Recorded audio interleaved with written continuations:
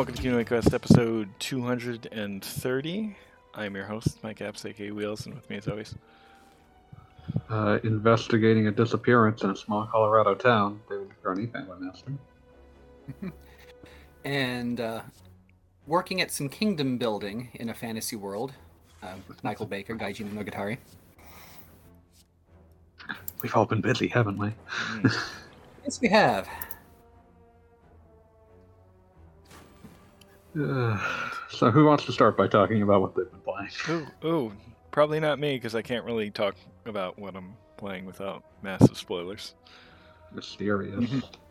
Well, I can, but somebody else go first anyway. Okay, Would well, you like you guys so and you were gone last week. Yeah, I've been playing Ni no Kuni 2 on Switch for the last 2 weeks, which has been fun.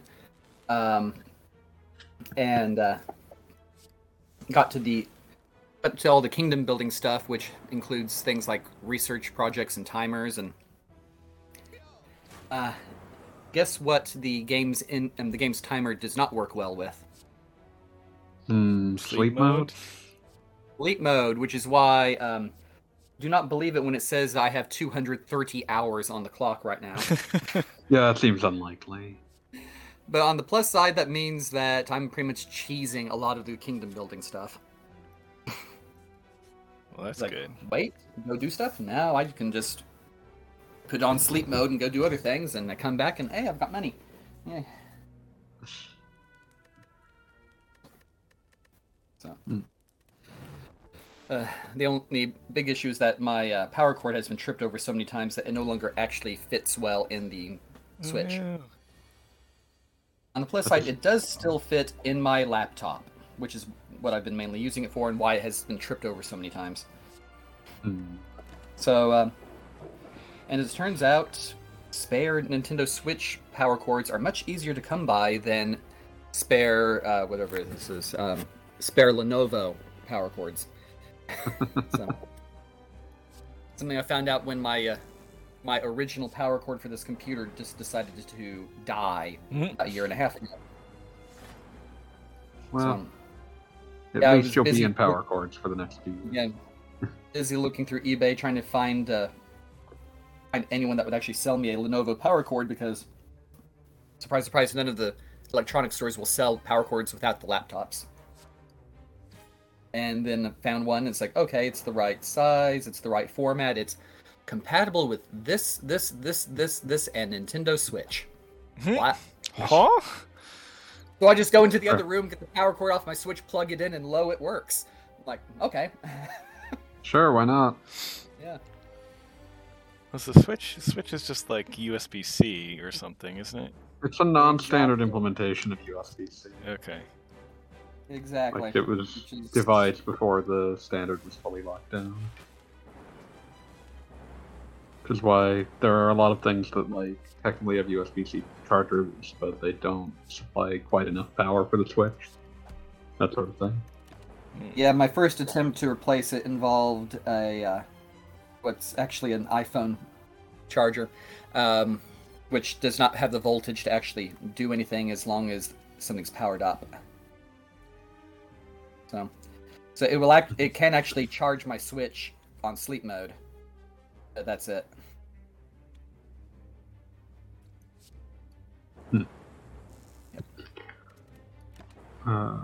Also, hello to Funnet Man, and yes, this is Slice Fire. But yeah, so how's the Revenant Kingdom treating you? Is that what it's called? My brain's saying Revenant The Kingdom. Revenant Kingdom yet? Well, I mean, it's cute. It's different. It's quite different from the first game. Either of the first game. Like for the best. I mean, for the best in terms of the PlayStation 2. I mean, I'm PlayStation missing the 3 version. variety of critters from the DS version. Hmm. Yeah. And otherwise, from a gameplay standpoint, it's reminding me a lot of the Tales game.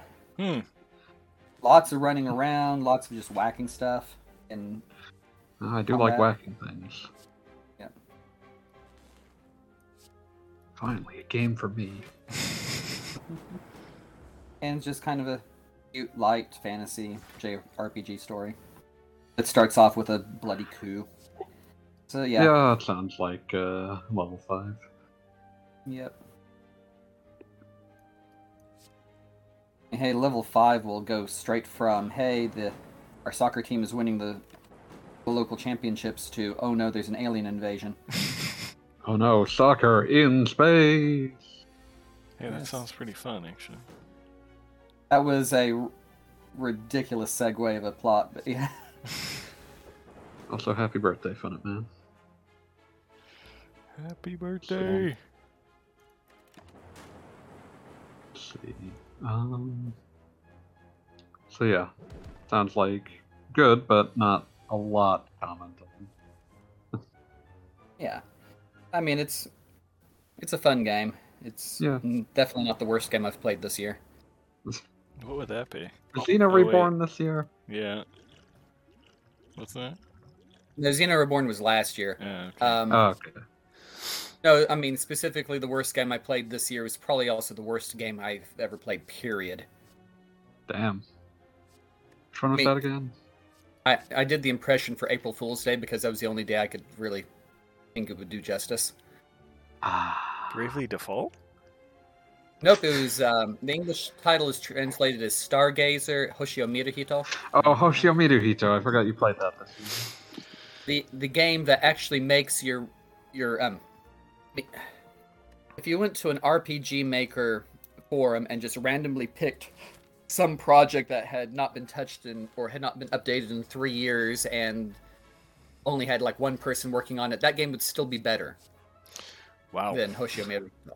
It's Hoshio Miruhito is not even successful. Like the tile set isn't implemented properly.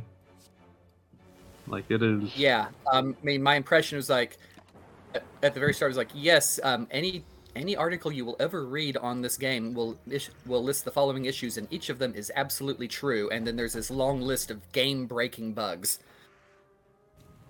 Yeah, like that's a game where you can you can't back out of a menu once you enter it, so you can put yourself in a situation where it's like, well, this character's turn is useless because there is nothing in this menu they can actually do. Yeah, that was one of the few improvements made in the Switch port was that there's a rewind button. Oh yes, yes. So that's like having having that option, Oh, even better, you can rewind yourself out of a battle. which is probably the much better choice. You can rewind yourself out of a character death. You can just rewind. You could hold down the button and rewind yourself all the way to the beginning of the game. Jeez. Oh, for another indication of how poorly implemented this game is, Wheels. Yeah. It doesn't actually display the last digit of any health bar. Oh! Yes. In battle at the very start, it's like, oh, my hero's got 5 hit points. I get hit for 12 hit points. Crap. Wait a minute, why did it only go down 1? Or 2? Yeah. Turns out your character has 50 hit points at the start. Yeah, so it's a land of confusion in that battle system. But even better, exiting any particular location to the world map will take you back to a spot that is probably not next to where you just left. Yeah. Like half Also, a the bunch of sounds are locations- invisible. Yeah, half the locations on the map, if you exit them, will take you right back to a tile right next to the hidden first town of the game. Yeah. Which is sounds also like the it's only probably place what you it can- does when it doesn't know where to put you. Yeah.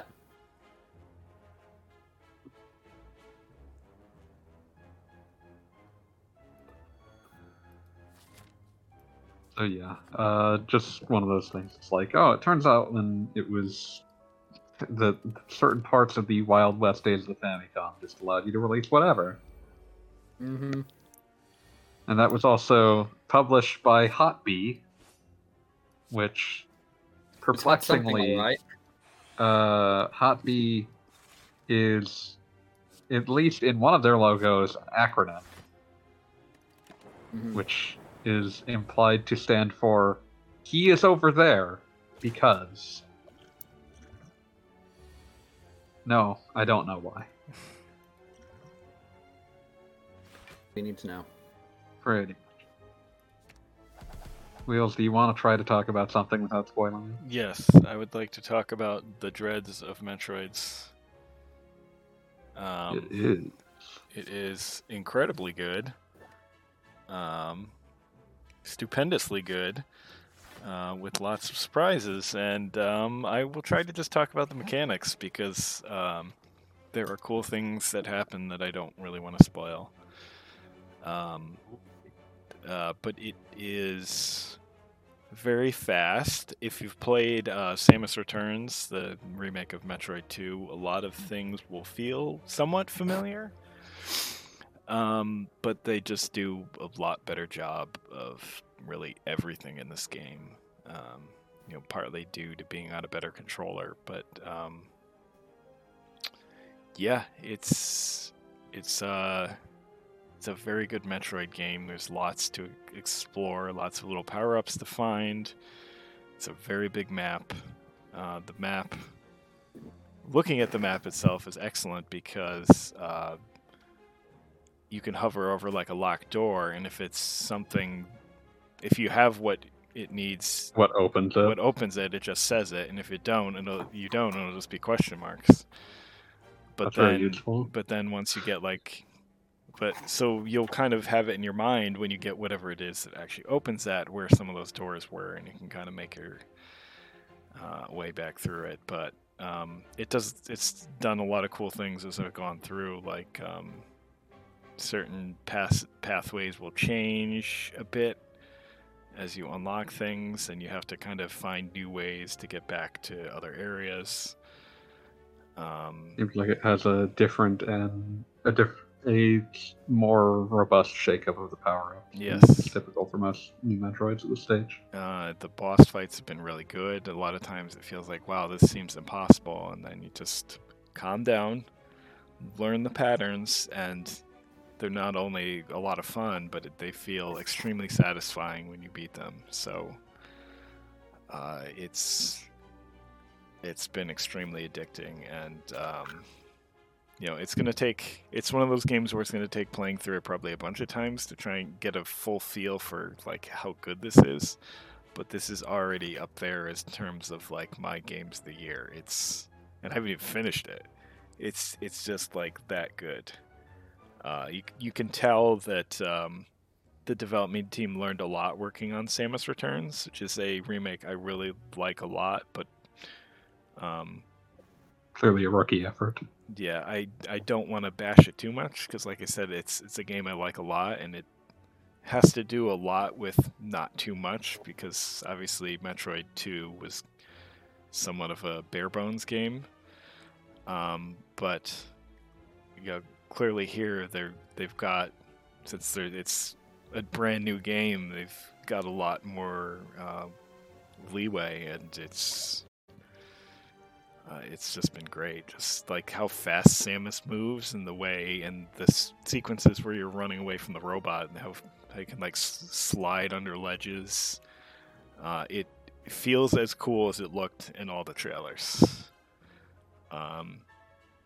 And I'm already hoping that they get, assuming these developers want to make more, I hope they get to, because I was very much a proponent of, I'm kind of seeing as much as I want from 2D Metroid, and I just want more Prime, because I feel like there's a lot there, that there's a lot more to expand on there than there is 2D, and this kind of changed my opinion on that, to be honest. Like, I would be perfectly fine with more 2D Metroid, and it's, yeah. And I mean, Fred seems to be selling well, so. Mm-hmm. And I'm sure people have seen a lot of weird negative discourse out there, and I was thinking a lot about this. It just, Super Metroid is just this weird, like, casts this weird shadow in the eyes of people that have played it way too much on anything else with the Metroid name, and that's really not fair, because it's a series that's, aside from some weird side games and a Wii game we won't mention, it's been a pretty consistently extremely good series. Like, just talking about review scores, you look at the review scores for like Metroid the Metroid Prime series, they're way up there. It's just been this really excellent series, and this is clearly a game worthy of the Metroid 5 title. So, if you like Metroid, I can't recommend it enough. It's that damn good, and I hope some of the curmudgeons will come around to it eventually, because it's really good. Perhaps. But yeah, that's about as much as I can say without spoiling. You know, it's Metroid, so the story isn't super deep, but I just feel like It is worth experience. yeah, it's worth experiencing, and this is like the first we've gotten any Metroid game that takes place after Fusion after all these years, so I don't want to ruin anything at all, so I'm not going to say anything. Please play it. It's totally worth it. I would pay $80 to play it. The discourse out there that $60 is too much for this game is total shit, to be I honest. think you paid much more than $80 to play it. Yes, that's not the point. But yeah, I have paid more for games that are much worse than this. Well, Super Dive points out that it's a bit slim pickings for games of the year this year, which we'll see. I totally disagree. Absolutely, extremely disagree. We've had 2 extremely good Monster Hunters. We've had Rise is something he mentioned. Yeah, we've had Tales. We've had what the hell else? There's a lot earlier in the year. Don't let me. The World Ends With You. Neo, The World Ends With You. Backwards. I'm a dope and would probably be willing to put Great Ace Attorney Chronicles on my Game of the Year list. I mean, Monster Hunter Rise is definitely my RPG of the year, but I think pretty sure Dread is going to end up my overall game of the year. Interesting. Yeah, it's. I mean, it's to the point where it's already. So true story. I love not Bloodborne. Bloodstained. I'm back on Kickstarter. Enjoy the heck out of it. Haven't beaten it. Haven't beaten it. Nope. I'll fight you. The original Bloodstained? Yes. Just Ritual because of the Night. it was just the case where it's just like, I love this game. I'm just not in the mood for this sort of game right now. And as soon as I finish Dread, I'm jumping right into that because I can already feel like I'm going to be in like a Metroidvania mood after this. So Okay, good. I was going to say, you sent me a copy of Bloodstained last year, so I actually managed to beat it sooner than you did. Yes. Wow. Yeah. Okay. I think you and Budai are going to have a fist fight in the parking This lot year is over all lousy these for year's games. All right, hold on. All right, someone else talk for a minute. I'm going to get a list of releases, and we're going to... No, we're not doing that. We're doing this. We're doing this. Oh, Well, God. I mean, it's okay. Let's see, my next Big Gummy Tensei coming out next month. Yeah, there's that. Yeah, some D5 is going to be big. Yeah. But he also mentioned that one. And, I mean, on our review codes list, we just had The Good Life come up on Switch, which I'm very interested in, but I'm currently in the middle of Ni no Kuni, and I don't want to be mooching off any more review codes, the current one. Yeah, I need to actually get my Good Life code that I got for back in Kickstarter. Yeah. Yeah, I'm very interested in that one, so hopefully. Okay. Yeah. And I've got a sort of editorial in the works for the website right now. Nice. Need to get that edited. That'll Yeah. be fun. Yeah, just because I played a game this summer which honestly should be considered an RPG, except it somehow does not manage to be an RPG, despite having a long list of features that you would normally associate with RPGs. So Exciting. Yep.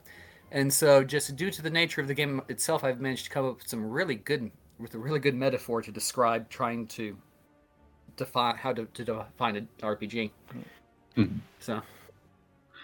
See, East 9 came out this year. Oh, yeah. That's a good game. What was I going to say? Something. You mind if I go off on the game that I've been playing? Yes, proceed. Sure. So recently, I decided to finally crack into the fan translation of Human Entertainment's Mazurna Falls, which is That's the title. Soma is a adventure game for the PlayStation 1. Human made a lot of... So Human Entertainment, for those who don't know, is a company that folded in about 2000. They started making games in like 1983. They were a very early Famicom developer, did a lot of contract games. But Human Entertainment did a lot of adventure games, and they did the Fire Pro Wrestling series. So they did stuff like Twilight Syndrome and Clock Tower, in addition to things like games with titles like Six Man Scramble or whatever. But Mazurna Falls is probably their most ambitious adventure game because it is a 1998 PS1 game that is open world and entirely on a timer. Huh. Okay, that sounds like a really not bizarre, but just unfortunate combination of things to be putting on a first or second generation PlayStation 1 game.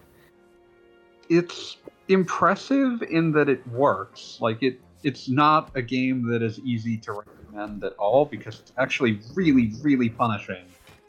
But it is a very impressive object. The open world is relatively restrained, but like you actually are, able to drive around and walk around, and like you'll see pedestrians and like small amounts of traffic.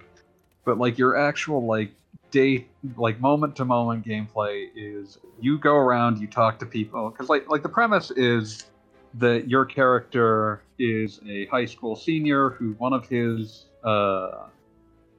friends has been reported as a missing person case.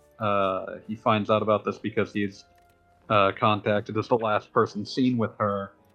Then shortly afterwards, someone else who was there the previous night when she disappeared is found injured and then dies shortly afterwards. So it suddenly becomes very important to try to find her before like something horrible happens to her. And you're just sort of like talking to people to get a better grasp of what happened. Like I said, the entire game is on a timer, which means that like yesterday when I was messing around with it, I found like a town notice board and realized that there was like the immediate assumption that people in the town have about the girl who died is that she was attacked by a bear.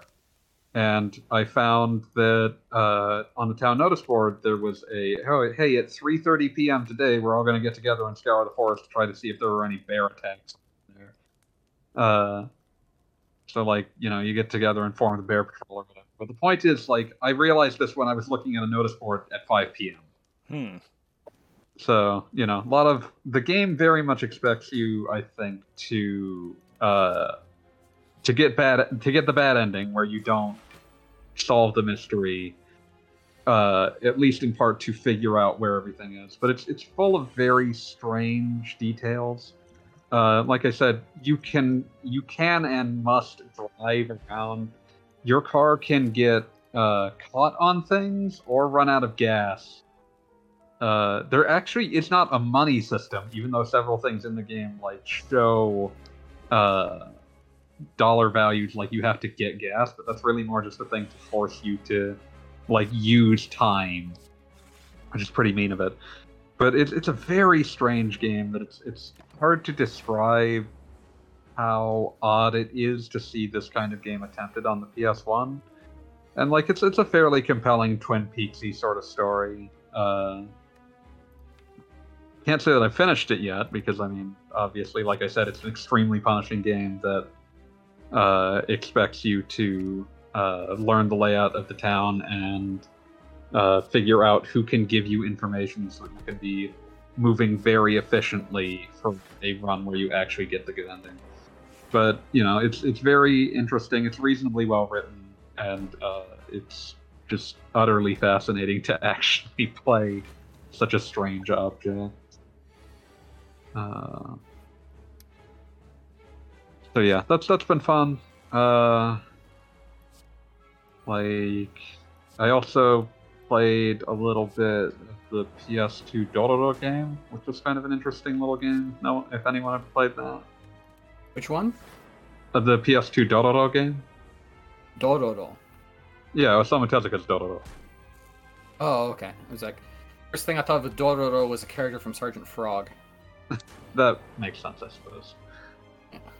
But yeah, somewhat explicably retitled in the US. Well, only somewhat explicably, because the new title sucks too, but somewhat explicably retitled in the US as Blood Will Tell. I assume that Sega thought that that would sound tougher when they brought it over.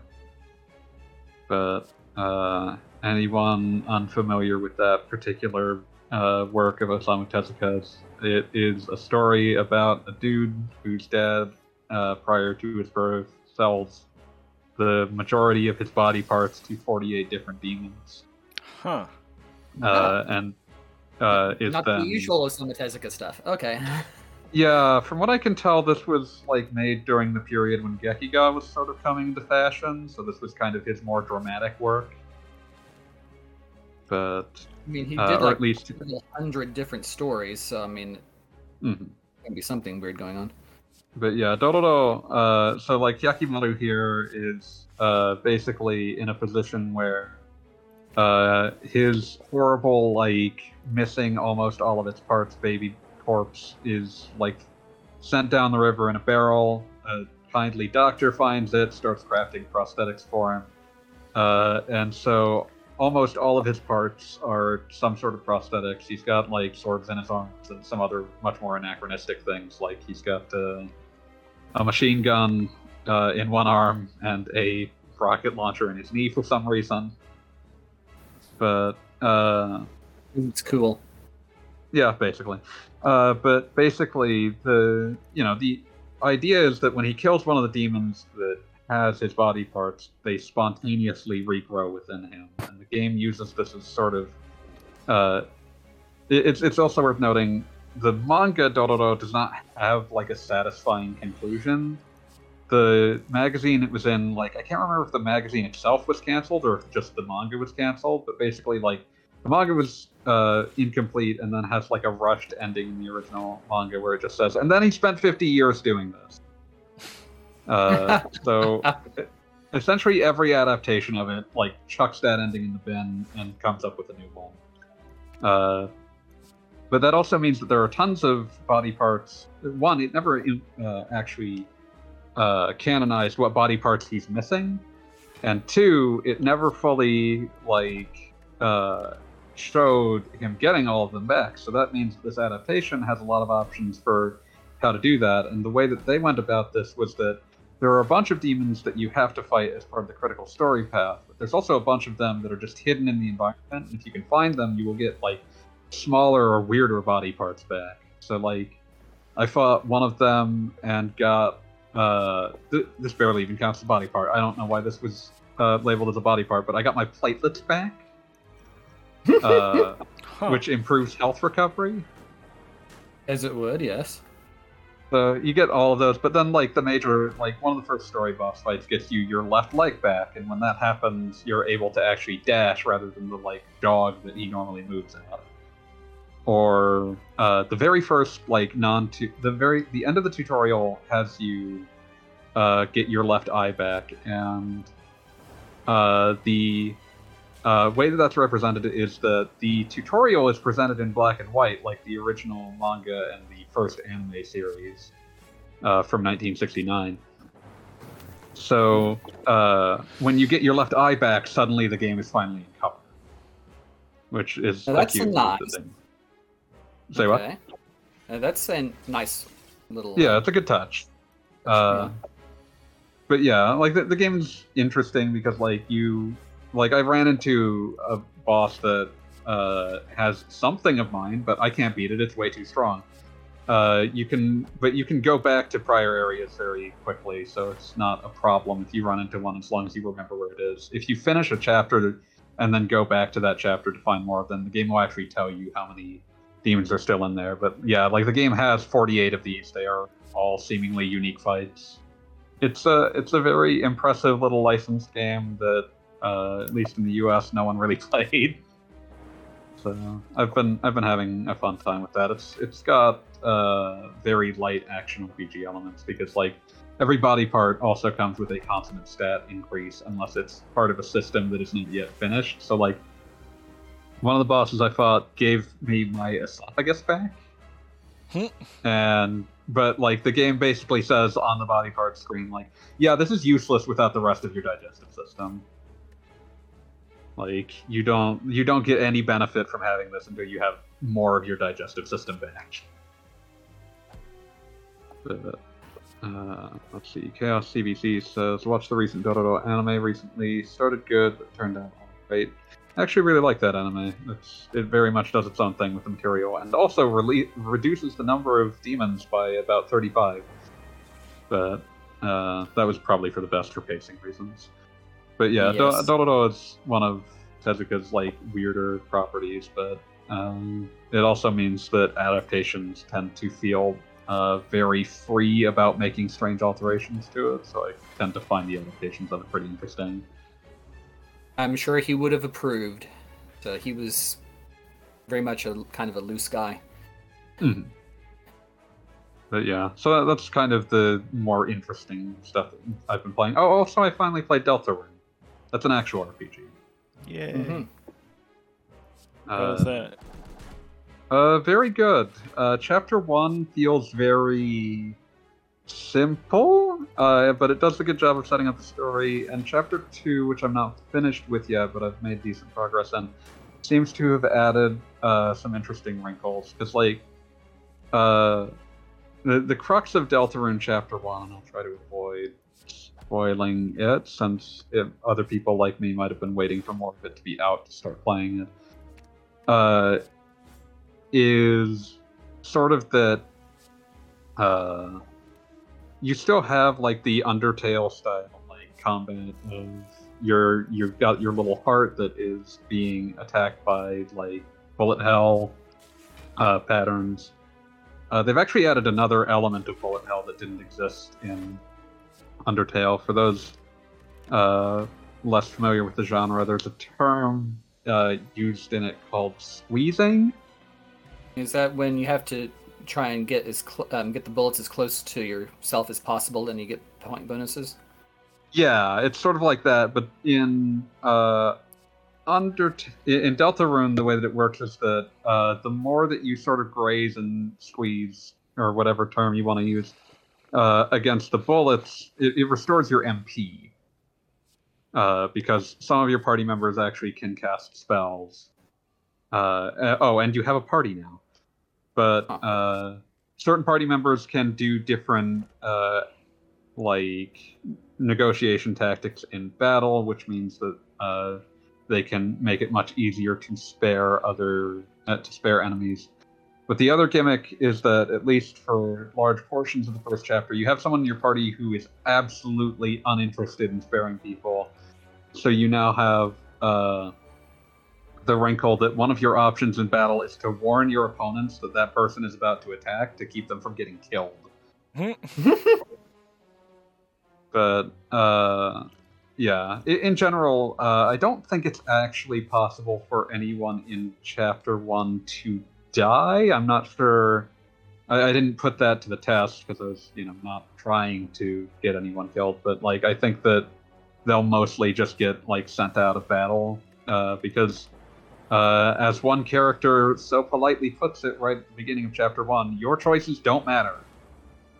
But yeah, it's interesting, and Chapter 2 makes it clear that it is still going to reward you for being pacifist, because Chapter 2 introduces this idea of a town that is being built up, and characters are brought to the town by being spared in battle enough times. So, and it reads your data from Chapter 1, so if you've been sparing repeatedly in Chapter 1, then your town will already be relatively populous compared to what it could be if you were not sparing people in Chapter 1. So, but yeah, like certainly Chapter 2 is a huge increase in terms of like mechanical density and sort of like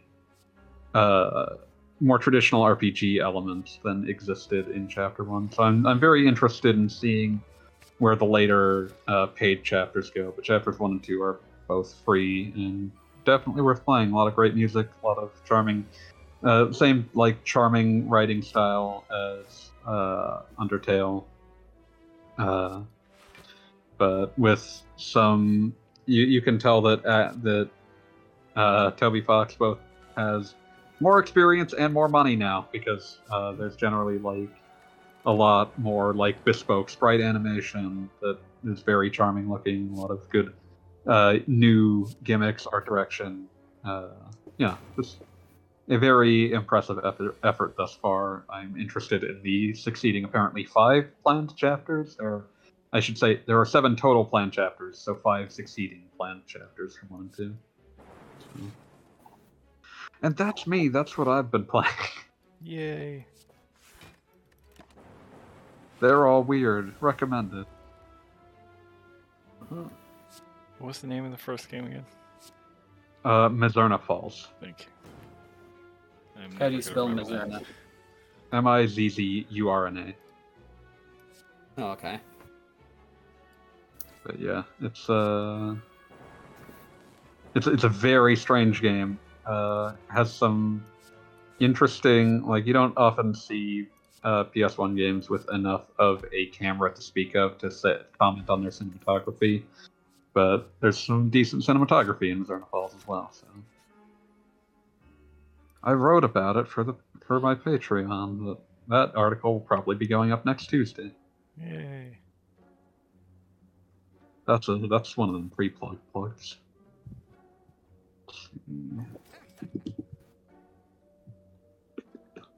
But yeah. I guess we should probably get to questions. Do we have questions? Okay. We've of course got good old The list. Yeah, we've got the good old list. I don't think we actually have anything commenting on the previous nothing on the previous 3 episodes. stuff. And I think the one item that was in the Discord forum, I think you already answered in there. Yeah, I'll throw it in here just sort of for clarity's sake. Plotty M3 asked what the status of the Persona 2 Eternal Punishment PSP fan translation is. And I was forced to say about what it was last year, which is still a patch in progress.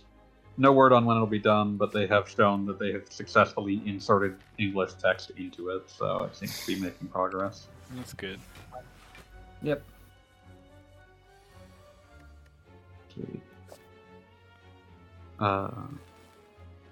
And we have a question held back for Gaijin from the Big Questions, number 51. Mm-hmm. Which is the weirdest concept made into a game recently. Snack World. Yeah, what's that level 5 joint? Yep. That was level 5. That was their most recent multimedia endeavor. Yeah, it was one of those ones where it's like they do this big they do this kind of game. It's like, well, this will be a multimedia franchise unless it bombs, in which case it will stop being a multimedia franchise. Yep. It's got video games, manga, anime series, toy line, multiple toy lines actually. Yeah. I wasn't sure how well Snack World had done, but I assume by now it's kind of run its course. Yeah, I mean it's still kind of around, but yeah, yeah. I mean the enhanced version got released last year in America. Oh, so, yeah, that did happen.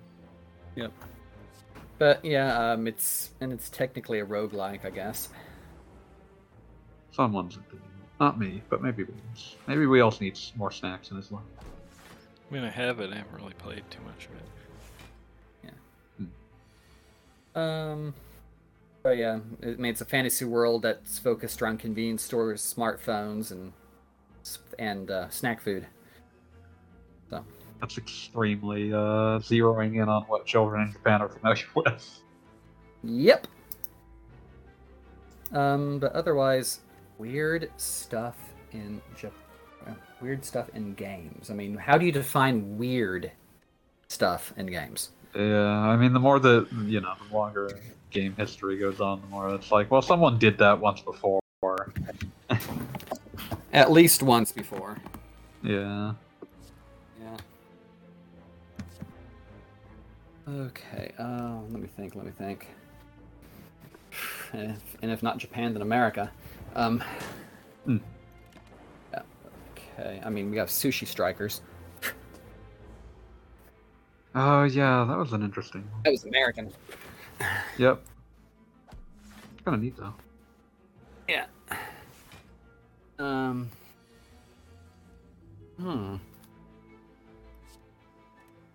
Hard to say what. I mean, what would you think is the weirdest? Is it because I'm a little too close? If it has to be to the something space. recent, I suppose. I mean, he did say recent, which is the real sticking point here for me. Yeah, because I mean, like, you know, these sorts of things, like, people don't spend as much on weird shit as much anymore. Just 'cause it's like, no, we spend too. It's a lot more expensive to make a game, so. Mm-hmm.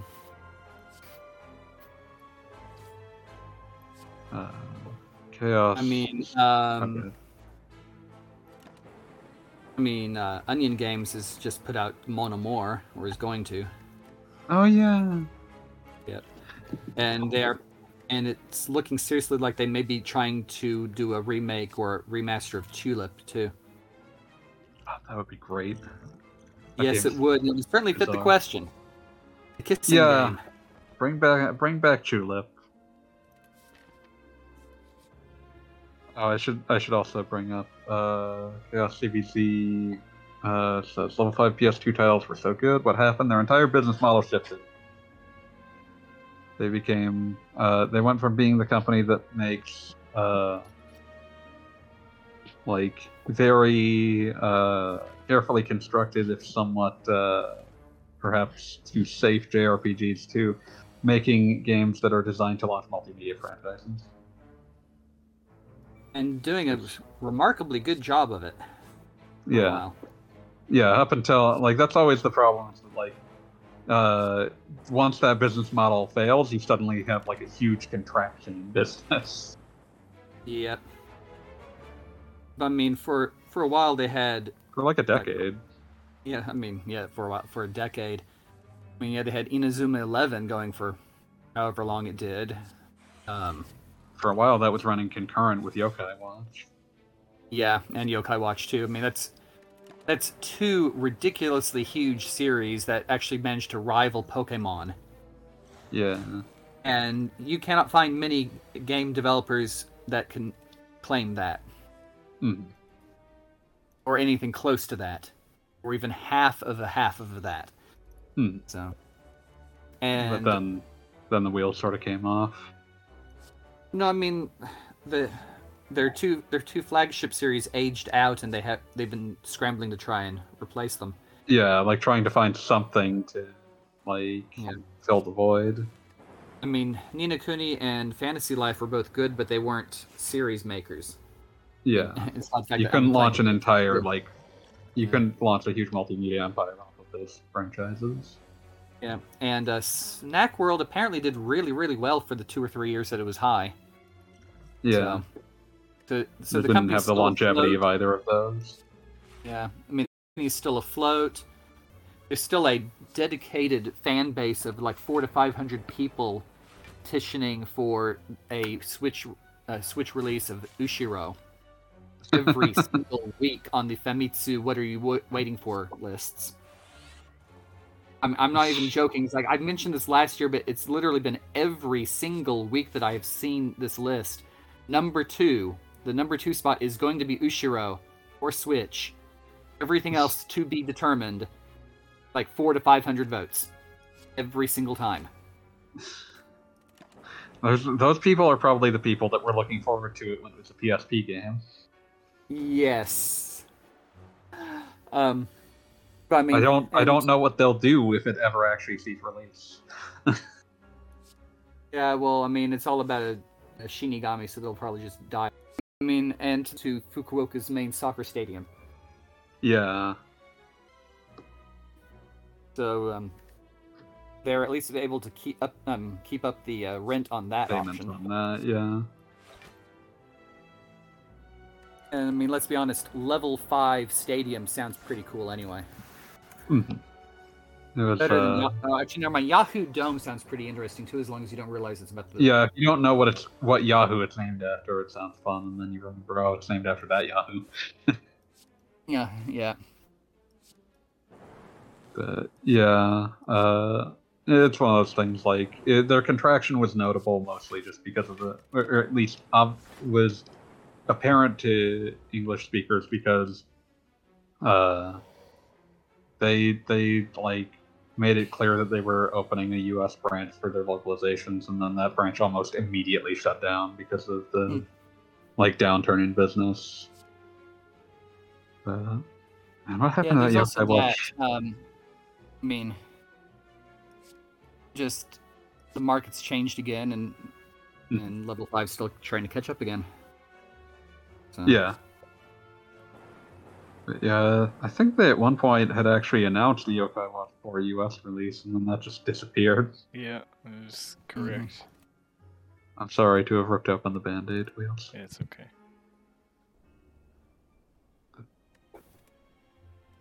Yeah.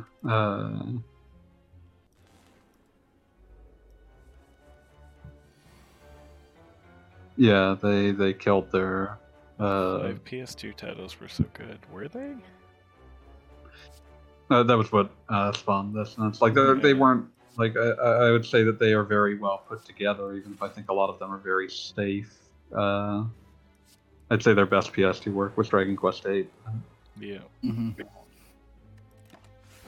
Yeah. Let's see.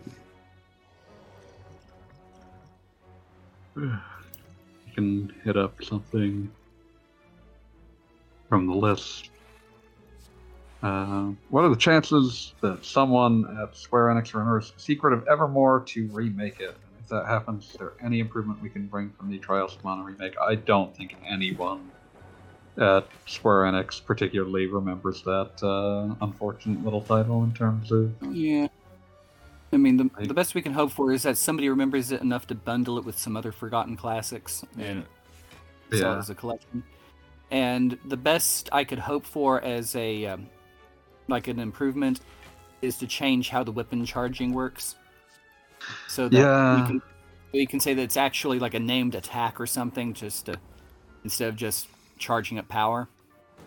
And that would at least give it a reason to have every individual weapon of a type level up independently, instead of a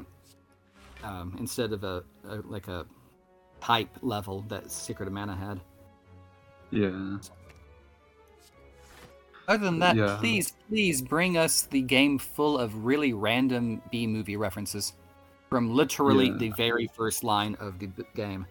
Yeah, it's real obsessed with them. I think Evermore was being made by... I think that was made by like Square's very short-lived like Redmond, Washington office. Yeah, I mean, it was definitely an American-made game. Yeah, I think it only survived long enough to make that game. And that game's relatively poor sales. Like, I think that game's relatively poor sales caused that entire studio to get completely trashed. And I think that's going to be the real problem. It's just that it was primarily made by a subsidiary that only made one game and then kind of disappeared into the ether. There's not really anyone currently at the studio likely to champion for it to come back. Yeah. Things like Mana and Saga get remakes because there are people within the company that are absolutely willing to fight to get them to come back. And there just doesn't want anyone like that forever. I feel like if it were to happen, it would have to be sort of like the ActRaiser remake that just happened, where an outside studio almost assuredly pitched it rather than a solicited pitch for a remake. Yeah. And like I said, if they just decided to grab all of their back catalog and just put it all together on a collection and see how much people would pay for it. That'd be interesting. But yeah, it would have to be like on a broader collection of like Square, Enix, Super Nintendo classics with things like Treasure of the Rutras. Oh, that's the one I'm pretty sure they wouldn't try because... it wouldn't work, but I just mean as an example. Yeah. I don't know, Front Mission Alternative, something like that. Yeah.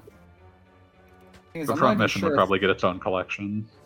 Yeah, I'm not sure if Evermore actually got a Japanese translation. Yeah, I don't know, which would also definitely hurt its chances. Yeah. Let's see. Yeah, Wikipedia, for whatever that's worth, lists a Japanese release date as cancelled. Oh wow. It may have been implied at some point in Japanese press that it was getting a Japanese release, but it definitely doesn't seem to have actually gotten one. Yeah. It actually got a PAL release. Huh. Yeah. Wow. I mean, it was already in English, might as well. Yeah. Let's see.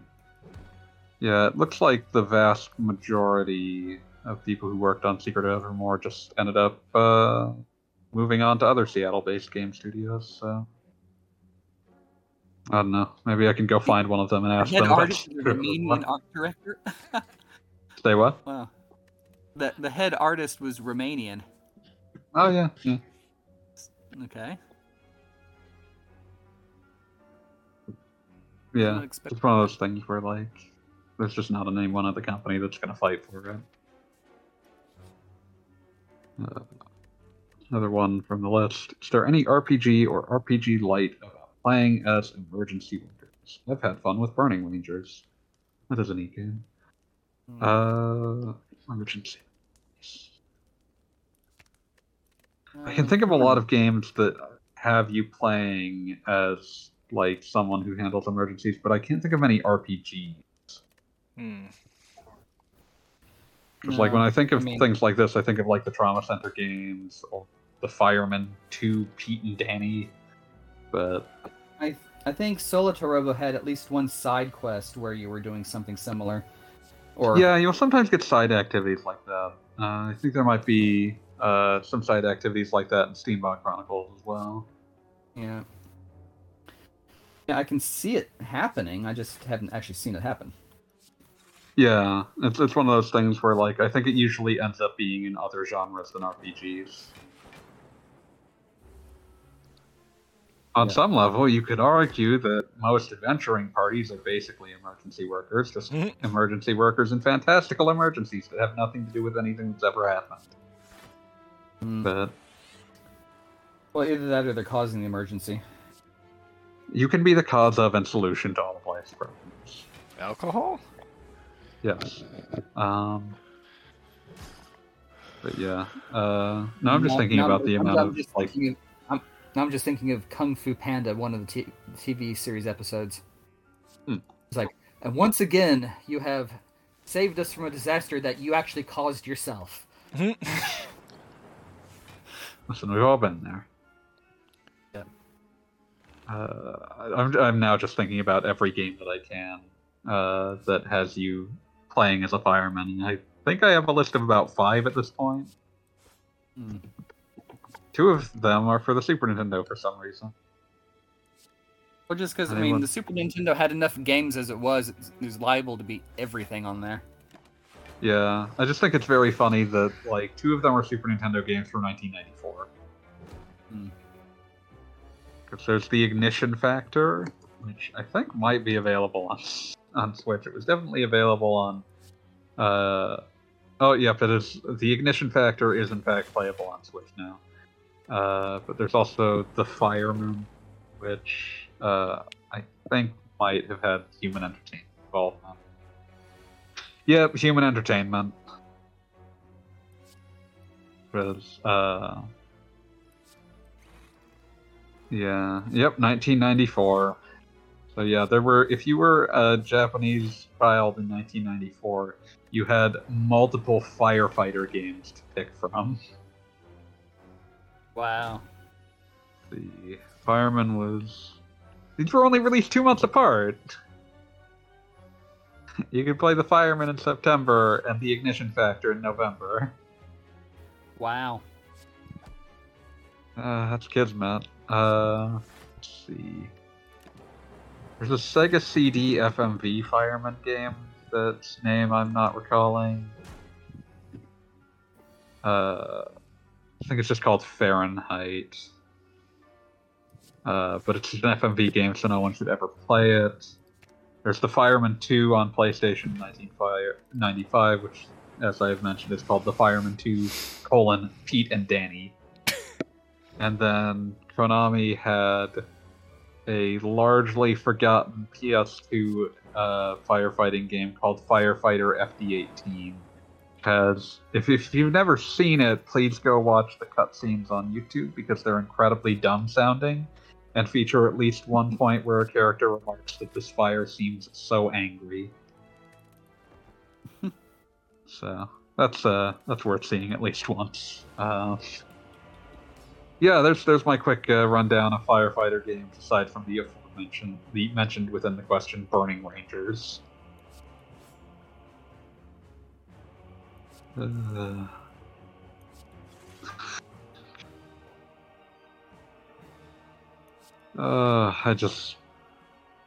miss the PS2 sometimes. It was definitely the Cambrian explosion of the industry. Yeah, everything that couldn't keep going died out. Yep. God, I'm thinking about other weird human entertainment games because, like, the Wikipedia article for The Fireman brought up SOS, which, let me see if I can find. Like, I don't think this actually came out. I don't think this actually came out in the US. But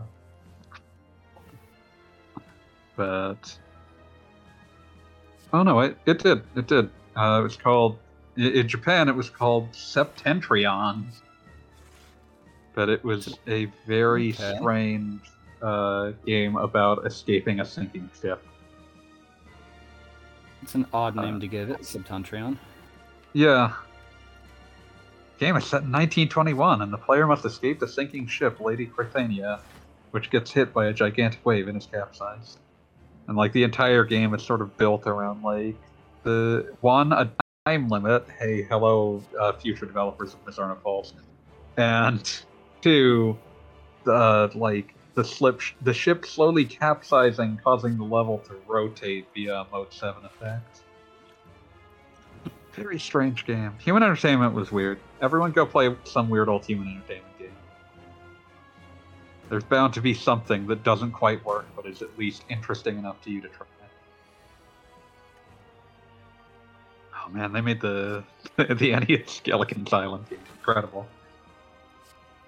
Okay, I'll stop with that. Let's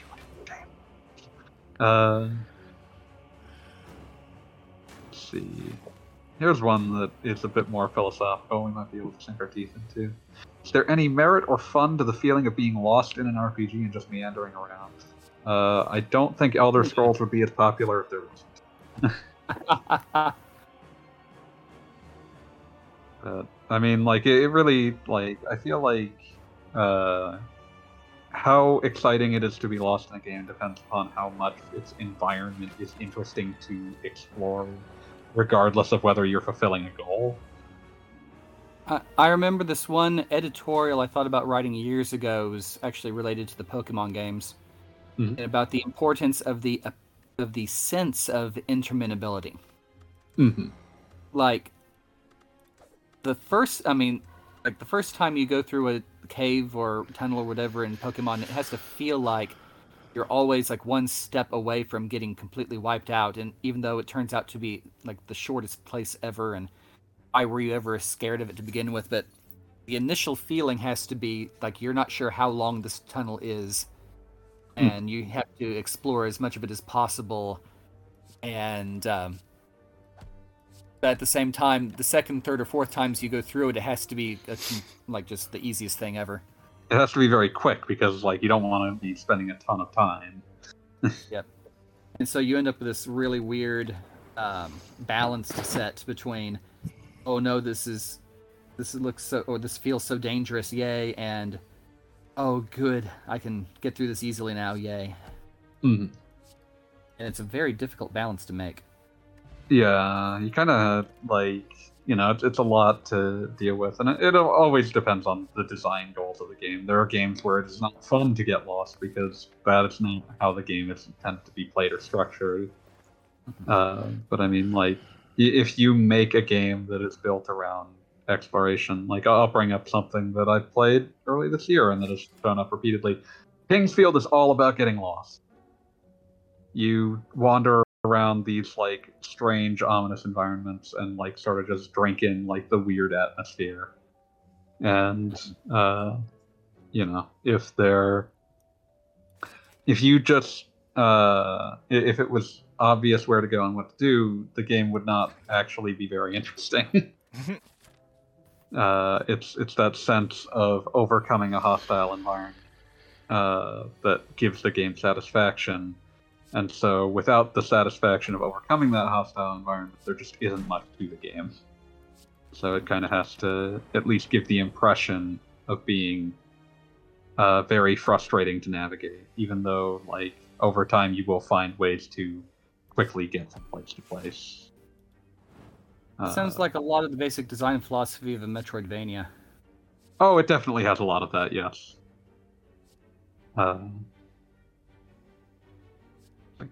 You got any opinions on this, Wheels? Nah, You're too busy slaying the spire. I am slaying. Well, I just failed to slay the spire. You were so just slain I'm by the tempting spire. But... Yes. Yeah.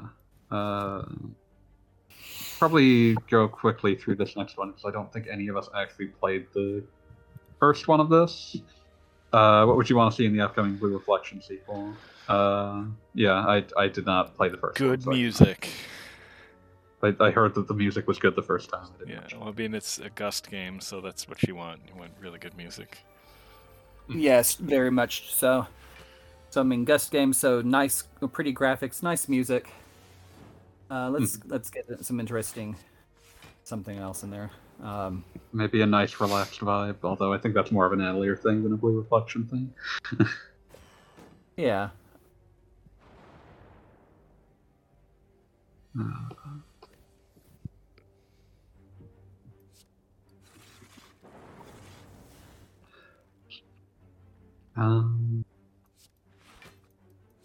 God, one of these questions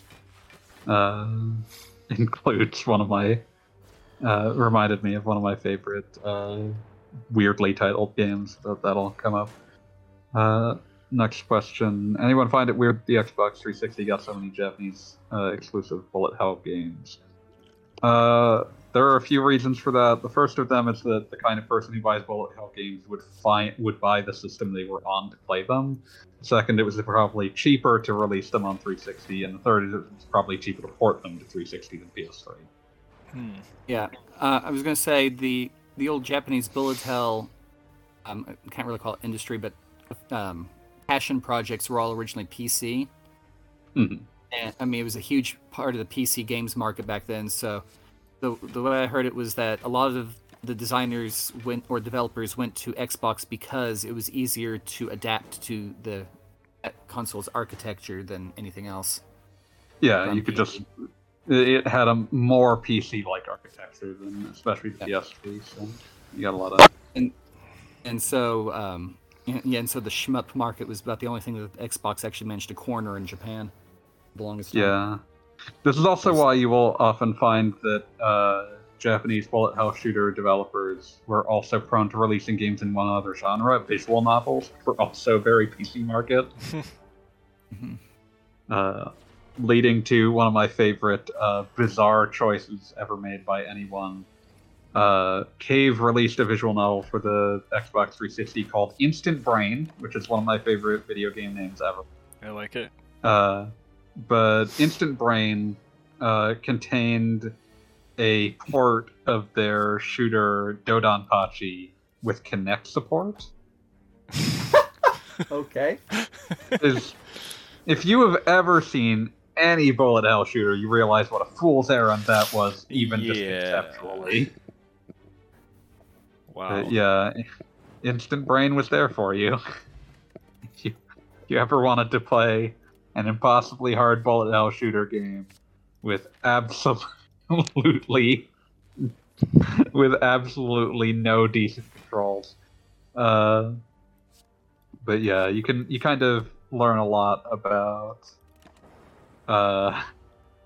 the kind of company that was releasing games on 360 when you see, Cave, they made a visual novel that contains a port of a bullet hell shooter.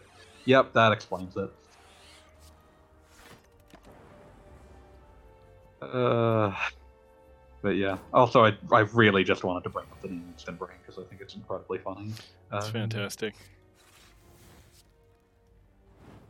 Let's see. Can we talk about when non-game companies try to jump into the game market? Anyone with the Mattel Hyperscan? Buddy, you don't even want to know what I'm about to bring up. Oh no. Oh no. Hey, let's all talk about the Casio Loopy. Oh, The what? What now? What? The Casio Loopy. It was let's see, was that it was late 90s, I think. Mid to late 90s it appears. Casio Loopy was a video game console made by Casio that was primarily aimed at 12-year-old girls, and came with a printer that was meant to thermally print stickers. Huh. Absolutely. Basically nothing came out for it, as often happened with these. But you could play things with names like Bow Wow Puppy Love Story. So, Wow. Yeah, Casio Loopy is one of my favorites of these weird things, but there's so many of these. The related concept that I really love is the weird games made, the weird consoles that are not technically, they're not pirate consoles like the Dendy, but they're weird consoles that pirate game developers often ended up developing for as legitimate releases, because it's well, this is actually something made in Taiwan or something, and they all have names like the Super Akan or the Mega Duck. I'm sorry, the Mega Duck? Yeah, the Mega Duck. I appreciate that. Who made the Mega Duck? Was that Watara? That wasn't Watara. Because Watara made the Supervision. Also, the Mega Duck was sometimes called the Cougar Boy. Okay. I can only assume that was an attempt to combine. Lynx and Game Boy, so it's Cougar Boy. But yeah, if we want to talk actual legit companies that tried to remember the Panasonic Jungle. No. No. The Panasonic Jungle was something they didn't actually release this. They announced it in 2010.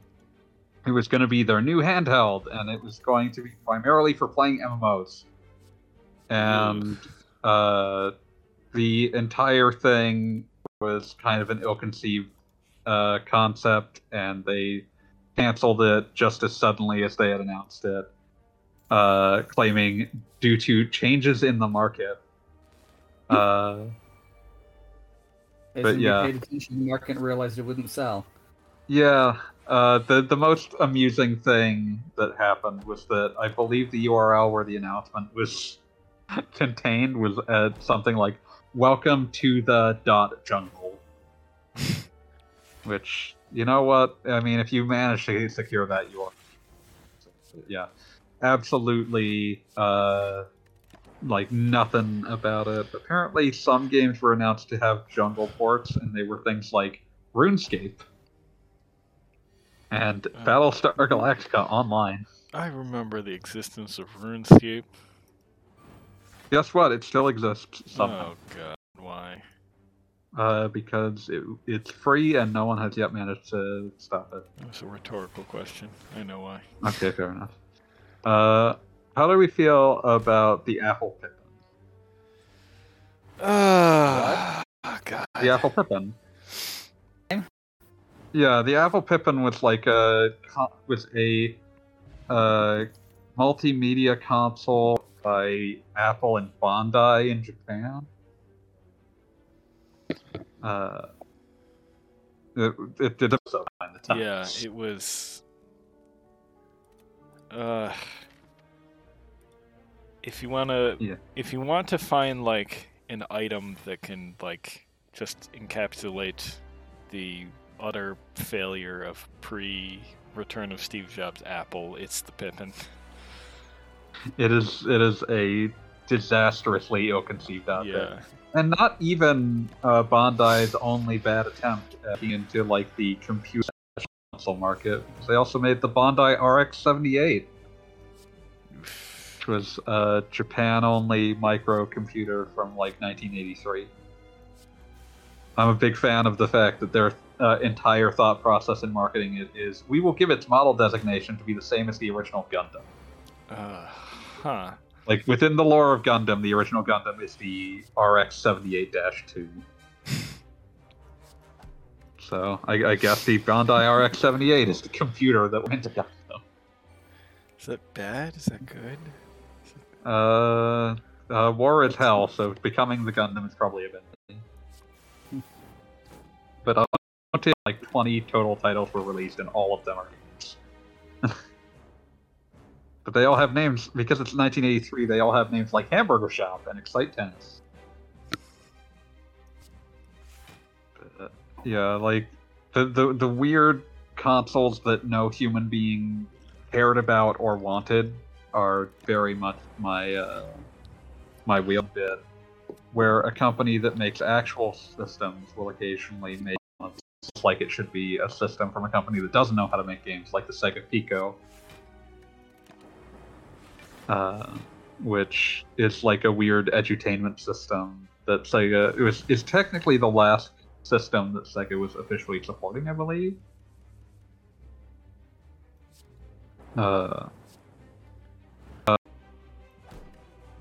Yeah, I think the successor to the Pico, the absolutely bananasly named Advanced Pico Bino. What? In the mid-aughts, and has some Pokemon games on it. I need a successor to that. Yeah, no, that. Wow. Yeah. Sega. Want to keep, like, I can keep going down these days. There's a lot of these, and that's again before we get into like real wild. What even is this? But yeah, I'm a big fan of these a lot. Like, these kinds of systems are why there was a great deal of mistrust at the idea of Sony getting into the game market before the PlayStation, because of Electronic that attempts to make video game consoles and then immediately beautiful dead ends. Hubris. Yeah. Beautiful dead end hubris. But yeah, it is also worth briefly running down the mentioned Mattel Hyperscan, which I think is a horrible microtransactions. Hyperscan games announced at any point. But the truly incredible thing is the Wikipedia page actually has, aside from the game itself, it also has a handy cost to get everything in the game, because the gimmick of the Hyperscan was that you would put cards on it, and they would have NFC technology to allow them to be scanned off of it to like unlock shit in the game. And like the way that they tried to market these to parents, cheaper, the card booster packs. And so Wikipedia has a handy like chart. Like, this is how much it would cost to get at the bare minimum every card in the set. So you get like this fucking X-Men game that, oh, the game is $20, what a bargain, but 56 cards were released, so at the bare minimum you're spending like $90 in like booster packs, presuming that you got every card within the like in the minimum amount of cards you could possibly get it in. It's like, what the fuck. Mm-hmm. Yeah, that's the other reason these things tend to fail, is that they are often built around like even more profoundly consumer hostile gimmicks than most video game consoles have. So really hideous. This is what happens when American toy companies try to make a game console. Yeah, kinda. Yeah. And as a last honorable mention, I will bring up Bandai's third console, the Wonder Swan, and make one last crack about how that was much more successful, but I'll never forget that it was discontinued in like 2003, right around the time that the first .hack game came out, which contains an article online about how its successor, the Wonder Hawk, has now become one of the most successful handhelds ever. I will once a beauty of why the Wonder Swan was named as such. The Wonder Swan. Bandai chose the name of the system to highlight its aesthetics and technical capabilities. The swan is as, quote, an elegant bird with powerful legs, graceful swimming. So, Okay. very, very, very interesting choices being made. Okay. Okay. Do we want to hit? Do we want to get through question 60? I would say. I don't know what it is, but yes. Bring it Sure. Okay. Well, these last two appear to be aimed directly down the middle from me. Besides the obvious like karaoke games such as Pocket Circuit, Gaijin might know a bit more about whatever. Well, has anyone here ever actually done slot car racing? Because that's what Pocket Circuit basically is. Not really. No. Okay, here's another one. How fun is actual? Well, I mean, depends. You got real money going on it or what? Yeah, I feel like Mahjong is one of those games that's sort of like casino games like Baccarat, where it's like the only thing interesting about the game is the fact that you have money riding on it. Mm-hmm. Let's see, trying to think of other ones. I feel like punching people in an underground cage is pretty fun.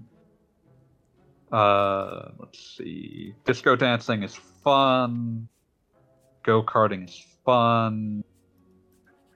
I'm pretending I've done all of these. Let's see.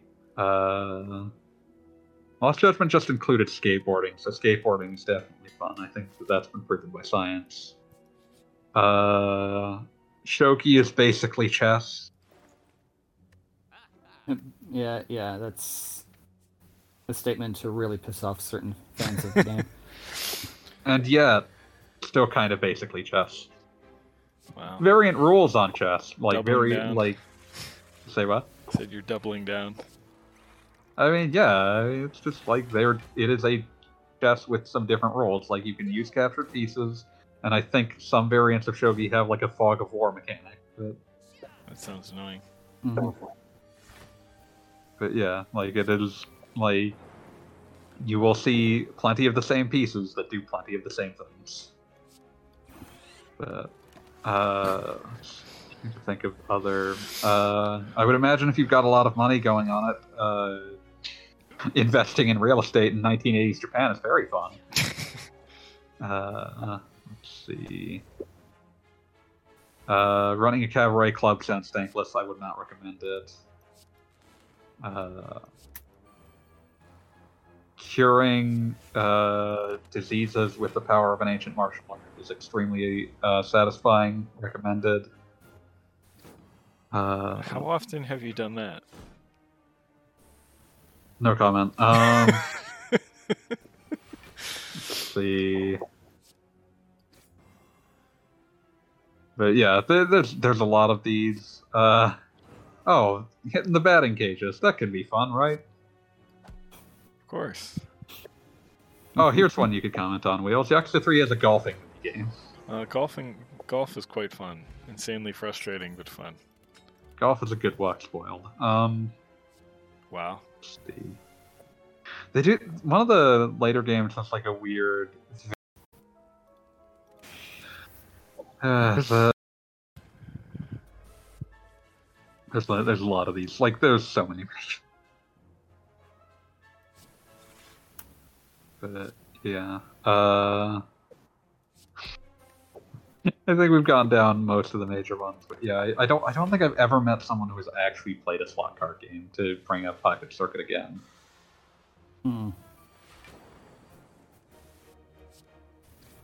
I've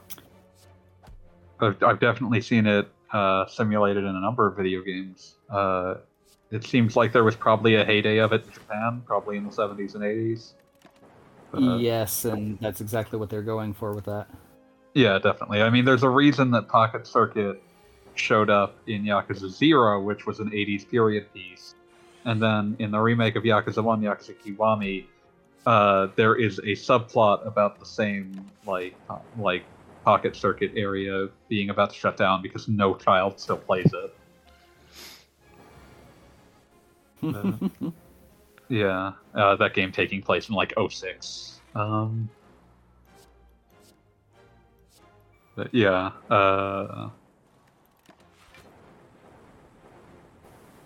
yeah, I like. It would be hard to get into a lot of these because some of the more iconic minigames are also things that are either very Japan specific or very time. I think one of them has a fishing minigame. Does anyone here actually enjoy fishing? No.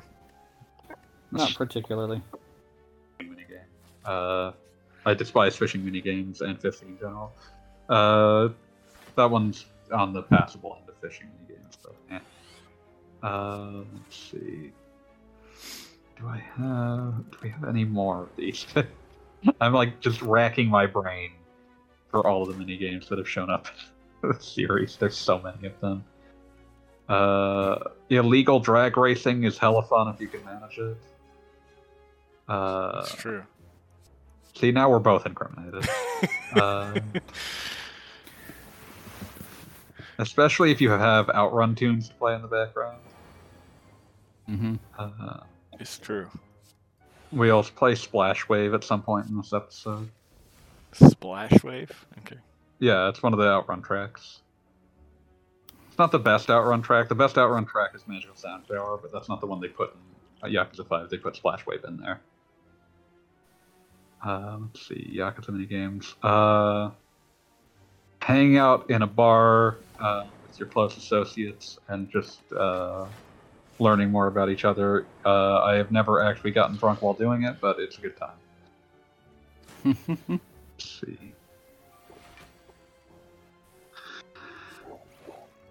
Oh, and playing old Sega games, I can confirm, is fun.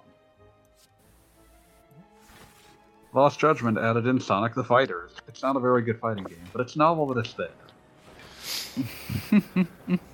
That game is bad. It's novel that it's there. Yeah. You can play like Badminton and Outrun. The worst games in that game are Master System games anyway, but you can play Woody Pop. Don't you want to play Woody Pop? I don't know what that is, but no. It's Arkanoid. It's Arkanoid with a wood theme. Oh, it sounds terrible. Yeah. Chaos CBD asks, how can you despise Breath of Fire 4 fishing? Wheels, I need you to shut up right now. And Breath of Fire 4 is a bad game. the answer is that I have not played much of Breath of Fire 4. Yeah, me neither. It's probably fine. Yeah. That's why I said I need you to shut up right now. Okay, question 16 on Yakuza Features Beat. I think you would have to rethink it enough that it would be a themed fighting game. Like, beat 'em ups and fighting games have a lot of similar concepts and DNA, but I mean, you don't gotta balance a beat 'em up the way you gotta balance a fighting game. And honestly, I think the heat action in Yakuza would go over in a fighting game match. I mean, like, I don't think. I think it would need to be reworked so much that you wouldn't recognize much of the initial. Like, you would just notice the characters and trappings rather than the actual gameplay. On the other hand, the Kurohyo games, which is what he's referring to with the PSP games, were in fact made by Sim Sophia, who, if you are not aware, are the current earthly remains of good old Aki. Remember Aki Corporation? No. I miss them. Wheels remembers Aki Corporation because they were the developers of games such as WWF No Mercy and Def Jam Vendetta. Some of the best wrestling games ever made. They used to be. They were former Human Entertainment developers.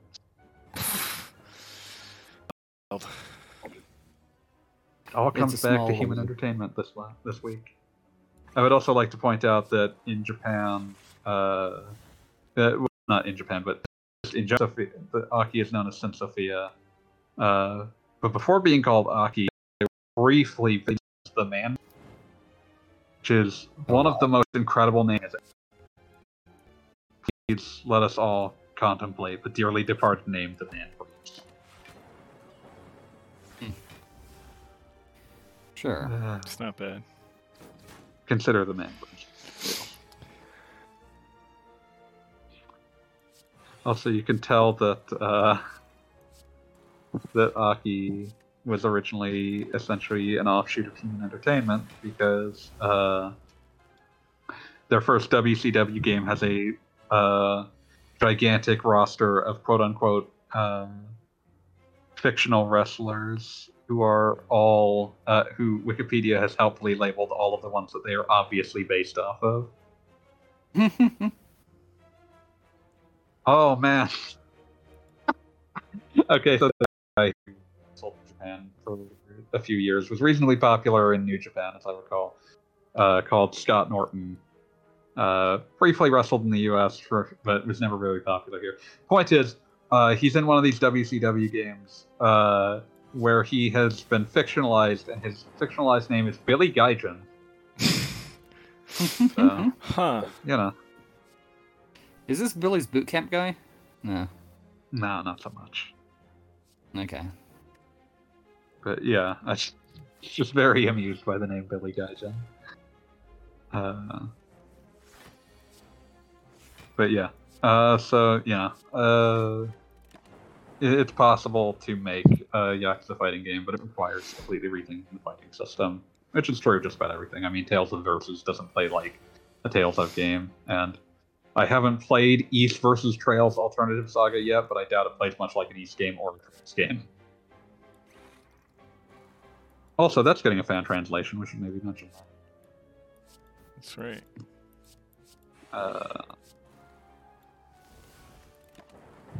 East vs. Trails in the Sky Alternative Saga. By the time people listen to this, we'll probably have a fan translation out. Done by the people whose fan translation is soon to be published for the Legend of Heroes 7 games. So, a good a fan translation team with a good background. Yeah. And that game's pretty okay. Alternative Saga? Yep. I didn't realize any human being had ever played it. I have. Of course you have. Mm-hmm. But yeah, I think that's all the questions we should be doing tonight. Has anyone got other news they want to bring up, or should we get to the plot? Was there any news this week? Did things happen? I'm sure No. something happened somewhere. I don't know, I get nothing. No? Yeah. Then let's move on to this before I fall asleep. Yeah. Oh yeah, Gaijin. plug. Oh, okay. Right. Okay, so yes. This week in Q&A Quest brought to you by Princesses of the Pizza Parlor, available on Kindle and Kindle Unlimited in episodic ebook format or paperback collection format.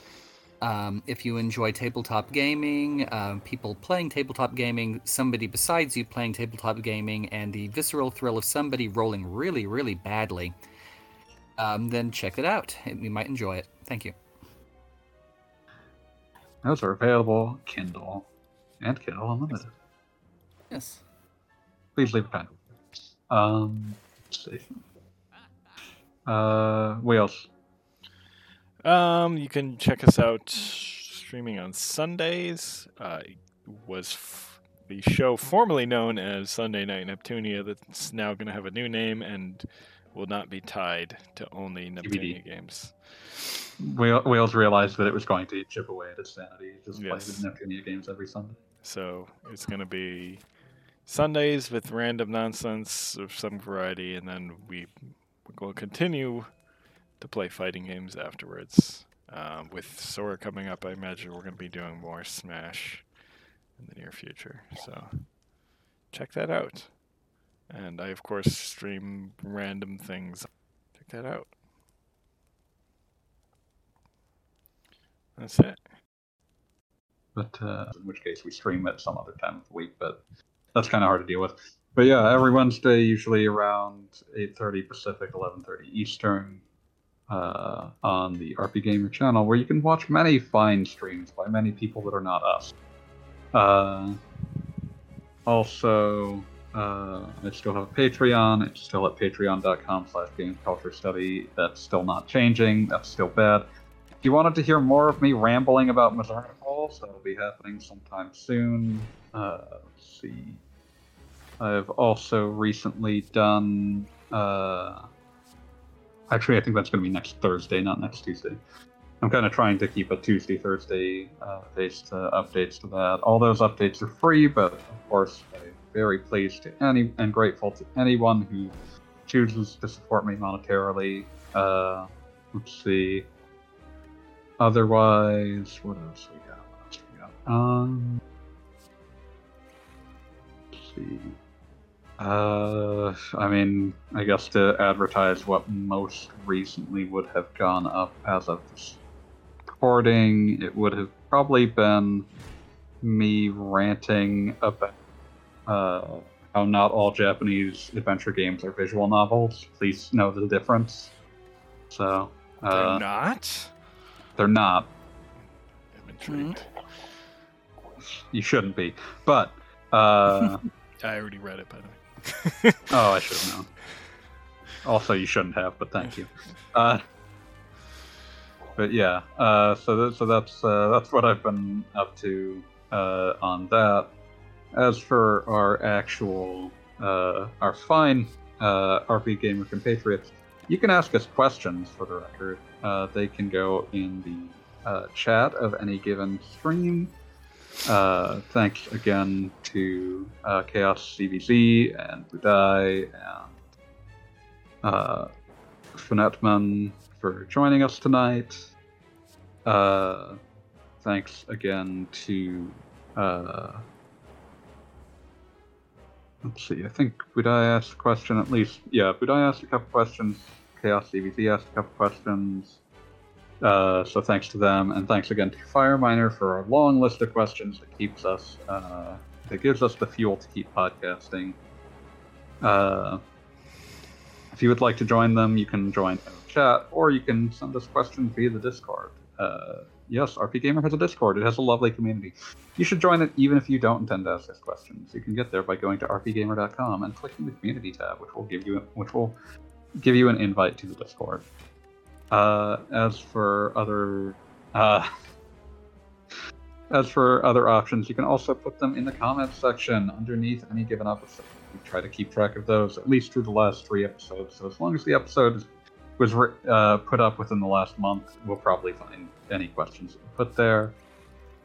Otherwise, see you, Space Cowboys. See you, Space Cowboys. You. Peace.